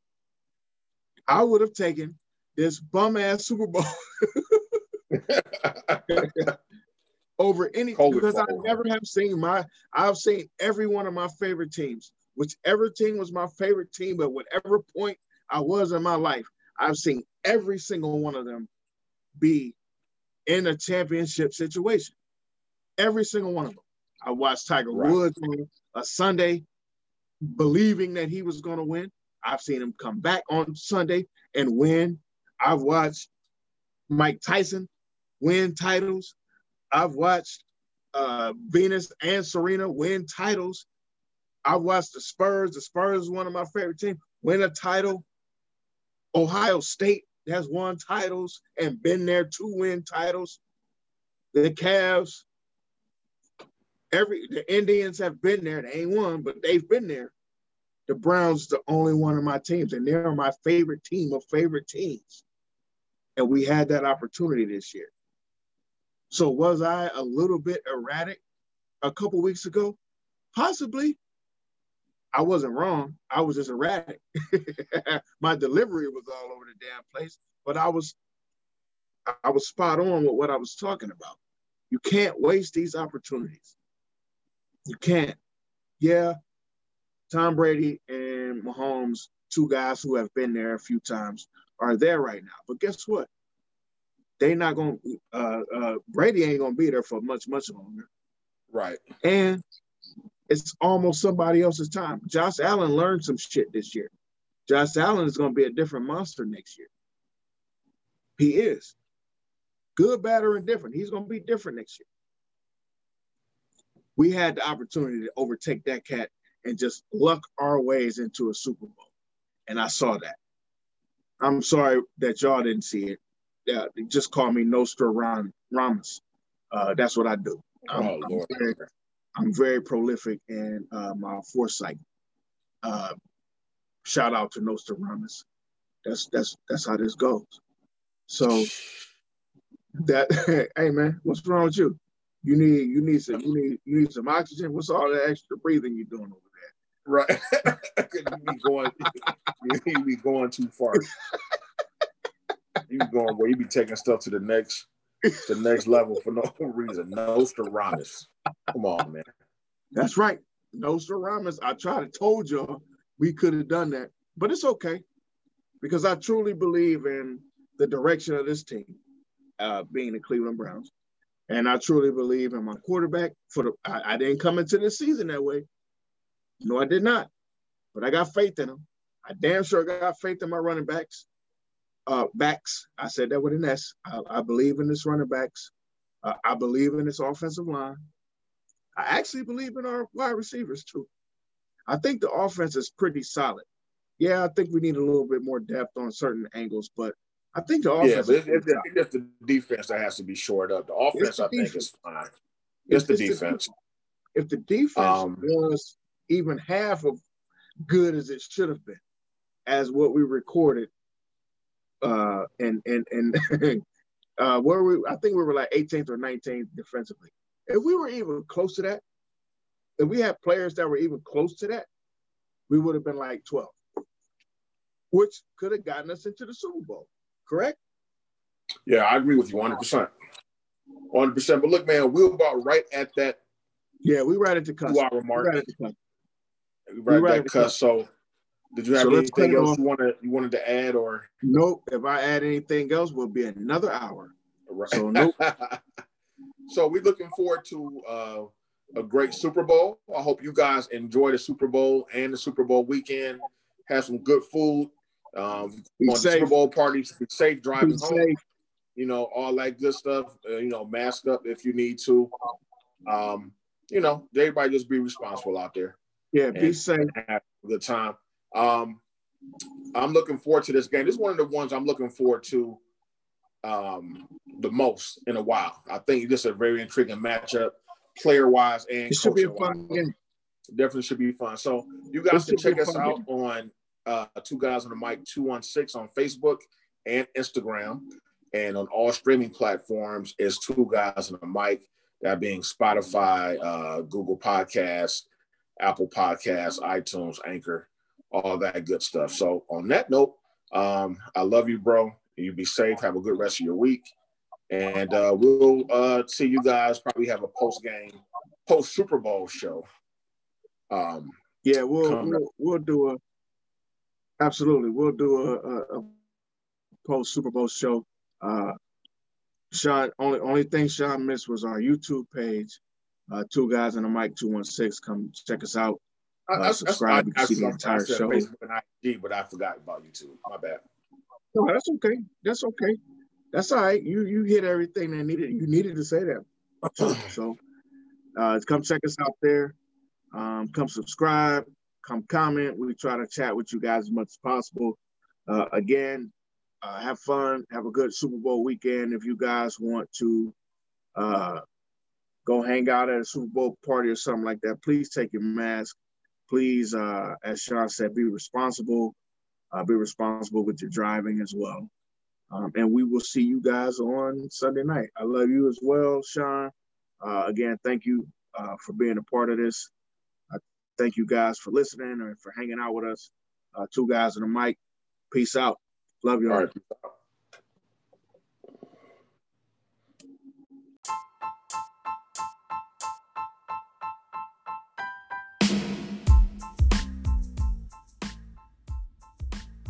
You've just listened to Two Guys and a Mic with Ron Pierce and Sean Davis. Tune in to us on Sunday after the NFL games for our next podcast. Until then, peace.